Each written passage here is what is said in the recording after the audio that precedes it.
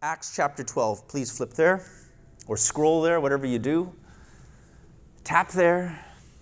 If you've memorized the entire Bible, recollected in your minds. That'd be a pretty crazy feat to do that, right? I mean, Acts chapter 12. We've been going through this book and just watching this wonderful narrative unfold, and we're at a place where we'll see what happens to two particular individuals in the early church. Verse 1. Now about that time, Herod the king laid hands on some who belonged to the church in order to mistreat them. Okay, and so that's not a pleasant verse by any means, right? And he had James, the brother of John, put to death with a sword. And when he saw that it pleased the Jews, he proceeded to arrest Peter also. Now it was during the days of unleavened bread, that's the Passover. And when he had seized him, he put him in prison, delivering him to 4 squads of soldiers to guard him, intending after the Passover to bring him out before the people. And so Peter was kept in the prison, but prayer for him was being made fervently by the church of God. And on the very night when Herod was about to bring him forward, Peter was sleeping between 2 soldiers, bound with 2 chains, and guards in front of the door were watching over the prison. And behold, an angel of the Lord suddenly appeared, and a light shone in the cell. And he struck Peter's side and roused him, saying, "Get up, quickly!" And his chains fell off his hands. And the angel said to him, "Gird yourself and put on your sandals." And he did so. And he said to him, "Wrap your cloak around you and follow me." And he went out and continued to follow. And he did not know that what was being done by the angel was real, but thought he was seeing a vision. And when he had passed the first and second guard, they came to the iron gate that leads to the city, which opened for them by itself. And they went out and went along one street, and immediately the angel departed from him. And when Peter came to himself, he said, "Now I know for sure that the Lord has sent forth his angel and rescued me from the hand of Herod and from all of the Jewish people, from all that the Jewish people were expecting." Verse 12. And when he realized this, he went to the house of Mary, the mother of John, who was also called Mark, where many were gathered together and were praying. Guess who they were praying for? They're praying for Peter, right? And when he knocked at the door of the gate, a servant girl named Rhoda came to answer. And when she recognized Peter's voice, because of her joy, she didn't even open the gate, but ran in and announced that Peter was standing in front of the gate. And they said to her, "You are out of your mind." But she kept insisting that it was so. They kept saying, "It is his angel." But Peter continued knocking. What a comical situation that's unfolding here, huh? He kept on knocking, and when they had opened the door, they saw him and were amazed.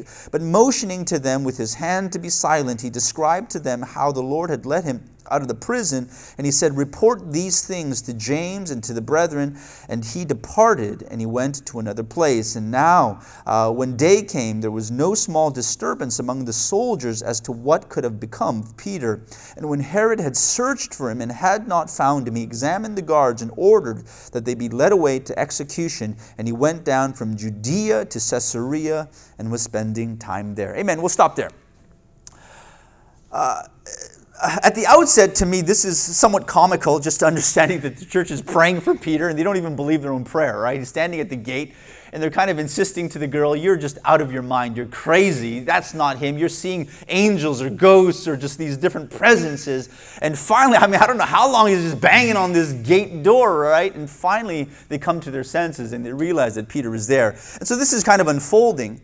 And as I see this great deliverance of Peter, it seems at first glance to me that this passage is an easy passage to preach. We're talking about God's power. We're talking about this miraculous deliverance of Peter and this great victory of the church. And it seems as though that's very easy to preach on. We're preaching on that God can do all things, right?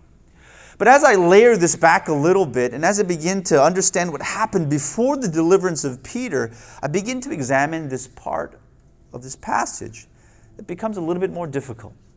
My title will allude to it. The worship of a Christian in the midst of not just deliverance, but in a season of death, in that darkest hour. Then could it be that in our darkest hour, the brilliance of God can shine even more brightly? Could it be? And this passage leads me to a place where I begin to examine myself, and I find that I am pulled in a direction of comfort, of ease, and of blessing all too easily. Right? And I have to catch myself and say, wait a minute, there is a bigger picture and scope and landscape of the Christian faith that must go beyond just praying for deliverance and celebrating God in that great victory. And it brings me to the space where I realize that my worship of God must transcend so much more.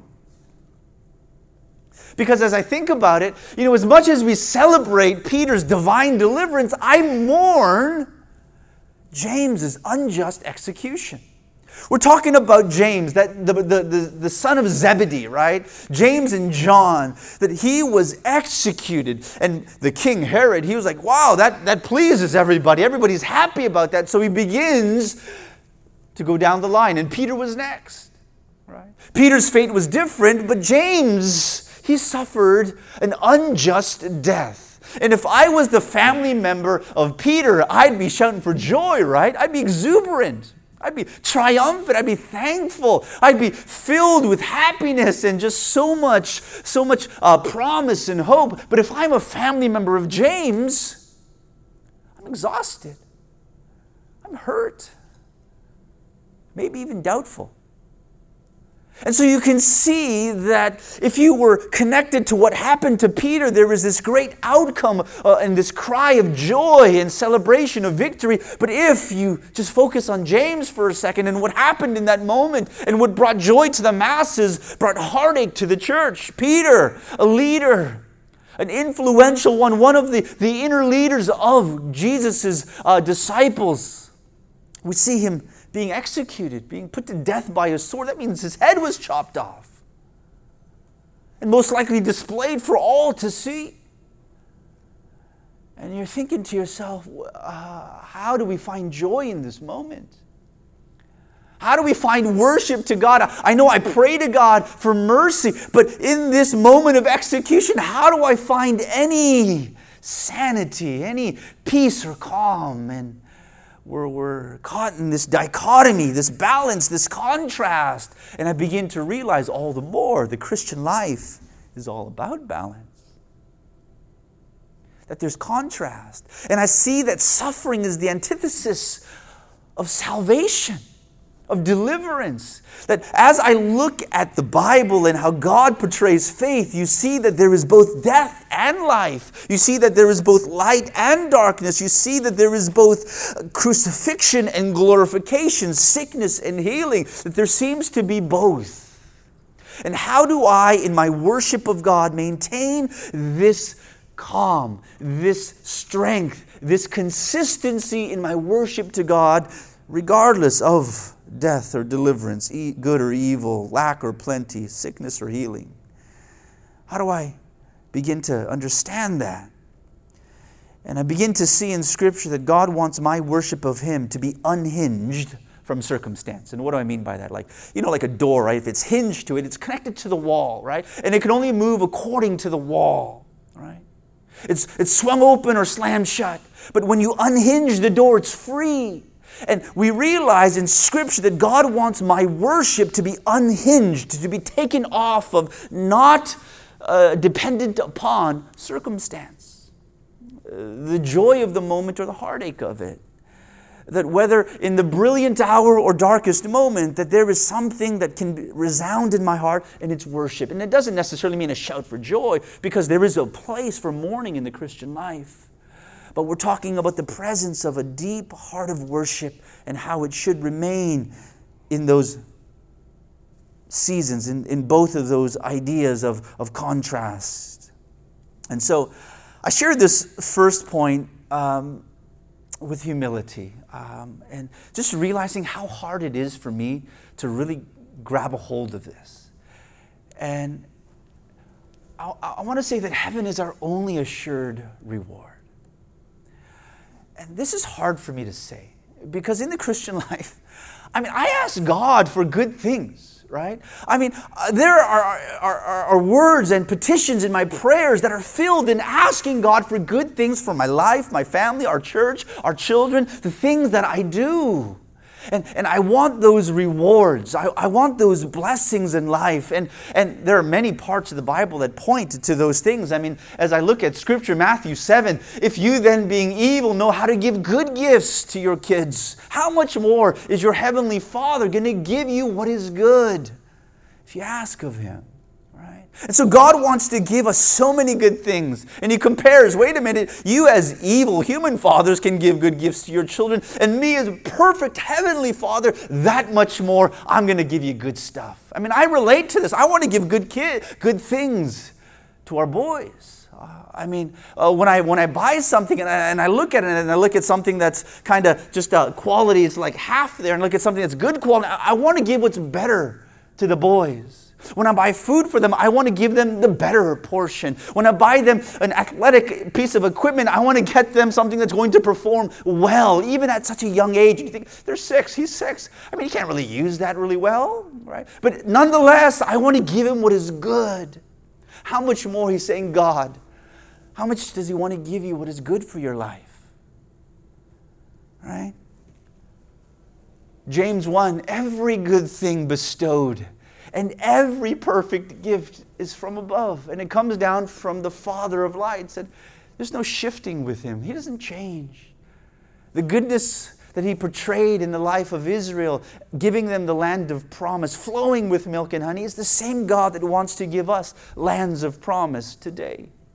The same God that delivered Daniel from the lion's den, or Esther from the hand of persecution, the same God that provided through His children all throughout every generation, is the same God that wants to give good and perfect gifts to us. And so in boldness I can come before God and say, God, would You grant us good things? Would You give my family good gifts? Right? In boldness I can say that because scripturally, that's what God wants. In Ephesians 3, God can do even more than I ask. I mean, this is one of the greatest promises, right? Even what you cannot fathom or articulate yourself, God can do that even more, right? He'll do exceedingly abundantly beyond all that we ask of Him.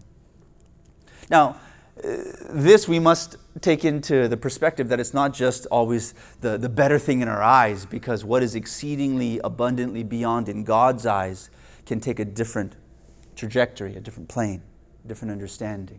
But He can do so much. But we must realize that, do I love the hand of the giver or the giver himself? Do I love what God can give me, or do I love Him for who He is? That becomes the challenge of every child to the adults in their lives, right? And they're overjoyed when these adults and parents and figures bestow good things upon them. And when they take those away, suddenly that joy, I love you, Dad, seems to evaporate ever so quickly. Right? And so how do we begin to value the giver more than what he gives? And we come to a passage like we find in Colossians where it says, "For by Him all things were created." Everything that I know, whether in the heavens or on earth, visible or invisible, thrones, dominions, rulers, authorities, that all things have been created by Him and for Him. So not only did He author it, He's actually at the end of it saying, okay, it's coming back to me, right? And so it's by Him and for Him, and He is before all things, and in Him all things hold together.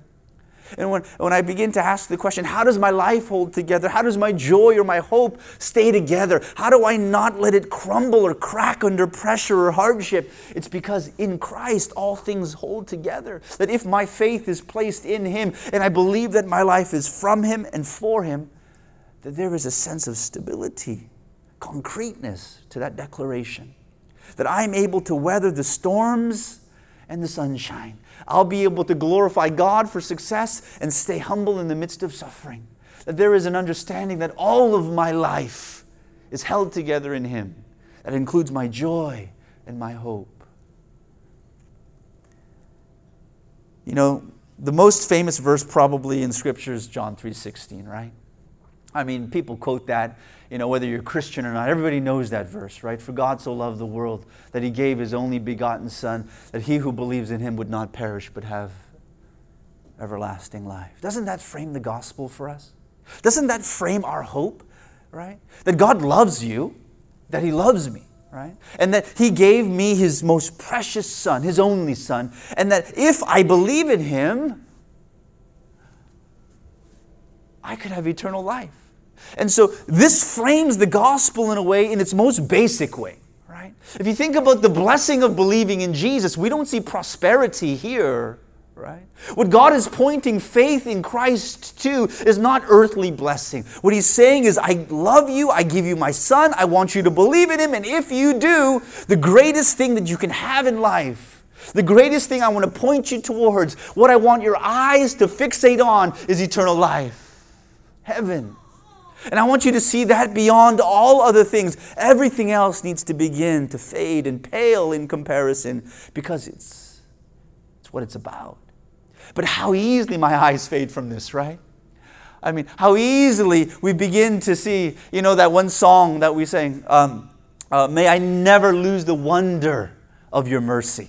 May I never lose the wonder. When you come to faith in Christ, and there is such wonder in being forgiven, and we have these great ideas and pictures of what heaven will be like, right? And in a sense, maybe it's like buying a new car, or getting a new computer, or moving into a new house, or getting a girlfriend or a boyfriend or a spouse, right? In the beginning, it has all of this shine and luster. Like, wow, great, I love it. And it has a wonder to it. But after some time, maybe it begins to lose its luster. It's not as shiny and sleek anymore, right? But when it comes to faith in Christ and what heaven is, may it never lose the grasp of our heart, the hunger of our desire. May it never lose that wonderment, the thrill, the joy of what it means to be called a child, promised eternal life, and one day we'll be with Him forever. That is the only assured reward in the Christian life. Yes, God will give us many good things, and He wants to. But when it comes to what we fixate our true hope in the Christian life about, what brings us true eternal joy, and it must be a picture of what heaven is, that draws us. The pinnacle statement of a Christian, I think, can be this, right? Like, what is the greatest thing that you can live by? I would say this ranks right up there, Philippians 1:21. For me to live is Christ. But I know that if I were to die by whatever means, that is my gain. If I'm breathing for Christ. If I'm no longer breathing, it's much better for me. That brings peace. That unhinges us from circumstance, doesn't it? What he says later in this book to the Philippians, this letter, in chapter 4, one of the other famous verses, I can do all things through Christ who strengthens me, right? Philippians 4:13. That is so misquoted, right? We use that verse to say that, we're like going to try to push a boulder. I can do all things through Christ who strengthens me, right? And the context of that is about how he lives. And he was talking about how the Philippians were so generous in supporting his ministry, but he wasn't looking to that. That I've learned to be content in every circumstance of life, whether well-fed or hungry, whether clothed or naked. It does not matter the circumstance of my life, and I want you to know that my joy is not dependent upon this gift that you give to support this ministry, because I want you to know I can do all things through Christ who strengthens me. Doesn't that unhinge us from circumstance? Doesn't that put us squarely on the grace of God and knowing that heaven is my assured reward? That does not matter what happens to my body, whether James in that execution or Peter in that deliverance, that there is joy in both, that there is glory in both. There is hope in both. And this is why this passage becomes so difficult for us, for me, to live by, to understand. Can I ask you to flip to 1 Corinthians chapter 4? If you can go there. 1 Corinthians chapter 4. I just want to read a passage here.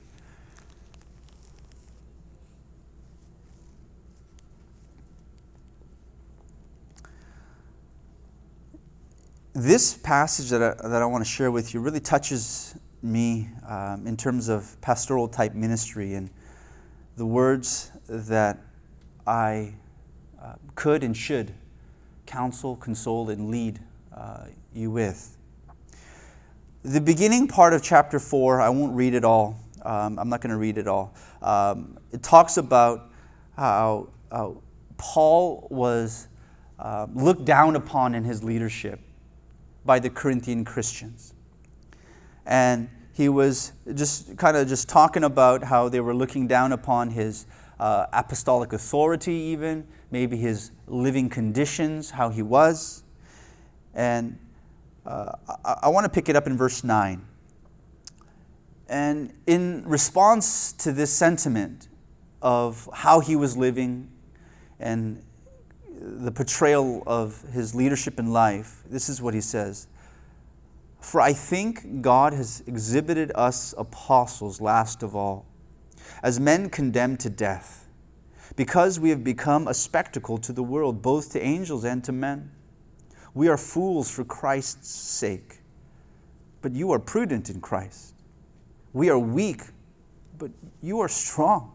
You are distinguished, but we are without honor. To this present hour, we are both hungry and thirsty, and are poorly clothed, and are roughly treated, and are homeless. And we toil, working with our own hands. When we are reviled, we bless. When we are persecuted, we endure. When we are slandered, we try to conciliate. And when we become as the scum of the world, the dregs of all things, even until now, I do not write these things to shame you, but to admonish you as my beloved children. For if you were to have countless tutors in Christ, yet you would not have many fathers. For in Christ Jesus I became your father through the gospel, and I exhort you, therefore, be imitators of me. This passage here, it really speaks of Paul's heart. And he's looking at the Christians in Corinth. And yes, they might have shunned him, looked down upon him for whatever reasons. And in their minds, the Christian life was filled with prudence, distinguishment, honor. There were a lot of good things in the Christian life, and rightly so. And how Paul was contrasting that. He's saying everything that they were and everything that he wasn't, him and the apostles. And at the end of this, he's saying, you know what? If I was just like this tutor, like many of you have, I might just speak these nice, common things to you. But I want to be a spiritual father to you. And I want to tell you what's really important. And I want you to imitate the life that we're leading. I want you to know that there is a plane in the Christian life that goes beyond the distinguishment and honor and blessings. And there is that realm and place of following God and Christ and knowing that though I can be slandered, persecuted, and considered a scum and a dreg of the world, that's worth imitating. There is a place in worship and there is a place of faith in my heart that goes beyond those things. And he speaks to them as this spiritual father. In a second letter that he wrote, in 2 Corinthians, he says this, chapter 4. He says, don't lose heart.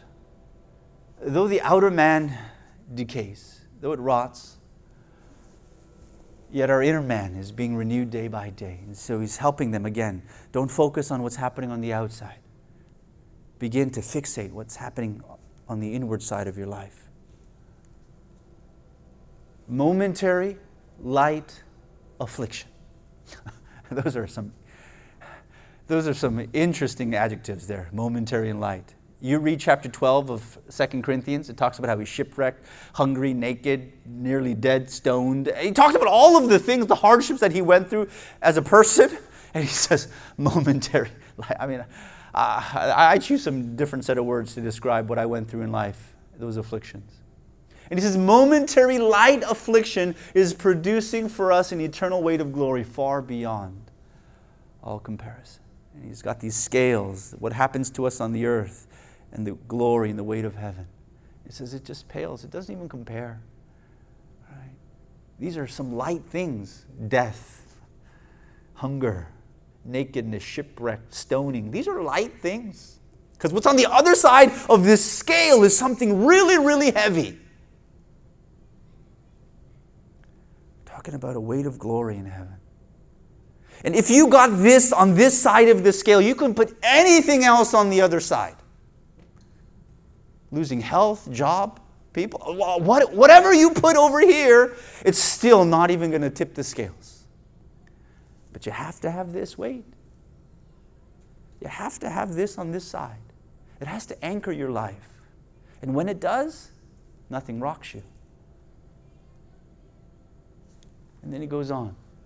While we look not to the things which are seen, but at the things which are not seen. For the things which are seen, those other things that we can put on this side of the scale, it's all temporary, he says. But the things which are not seen, that's the eternal stuff. That's the weighty stuff. And so when we get our eyes fixated on what is eternal, we begin to have an anchor through the roughest waves. And that's what I wish for us. And just quickly, the second point is this. There is nothing that God cannot do. And you look to the passage in Acts 12, right? Peter's delivered by this angel. You're like, in the middle of the night, just this angel knocks him and says, hey, get up. Whoa. And you think he's in a dream right now. It's just a vision. He's startled and he gets up, he girds himself, puts his cloak back on, puts his sandals on, and he follows the angel. Everywhere he goes, just doors just opening, just magically, right? Woo-hoo. What's going on here? And he finally gets out and he's like, whoa, this is not a dream. He rushes to the house of Mary, knocks on the door, and as the encounter was read, this was unbelievable. The church was praying for it. They didn't even believe what they're praying for. Have you ever done that? You know, you prayed for something, but you didn't really believe that it would happen. I mean, come on, let's get honest, right? That happens to us a lot, right? That's what's happening to the church. They're praying for it. Deliver Peter, and he's delivered, waiting, and he's just knocking at the door, waiting for somebody to open. Right? But God can do all things. And I want us to get that we need to ask ourselves, what's my dilemma? What's my hardship? The Bible says ask, seek, knock. I close. Come back. The first thing that I want to say in closing is your worship must transcend feelings and circumstances. It must get beyond it. It doesn't say it's not there, feelings and circumstances, right? Because it is there. It would be ignorant to say that those feelings and circumstances don't exist. But my faith must arrive at a place where it unhinges from that and it goes beyond. And I got that weight on this side of the scale that anchors my life. That's first. And the second is this. Even though that's the case, expect miracles. Why? God can do all things. Pray as though God can do anything, but be content even if He didn't do one more thing. That's a mindset, a frame of reference for my faith. God, you can do all things. I believe it. I'm going to pray as though you can do all things. But if you did not do one more thing, I want you to know that my worship is intact. My eyes are fixated and it's founded on the right thing. Amen? Amen.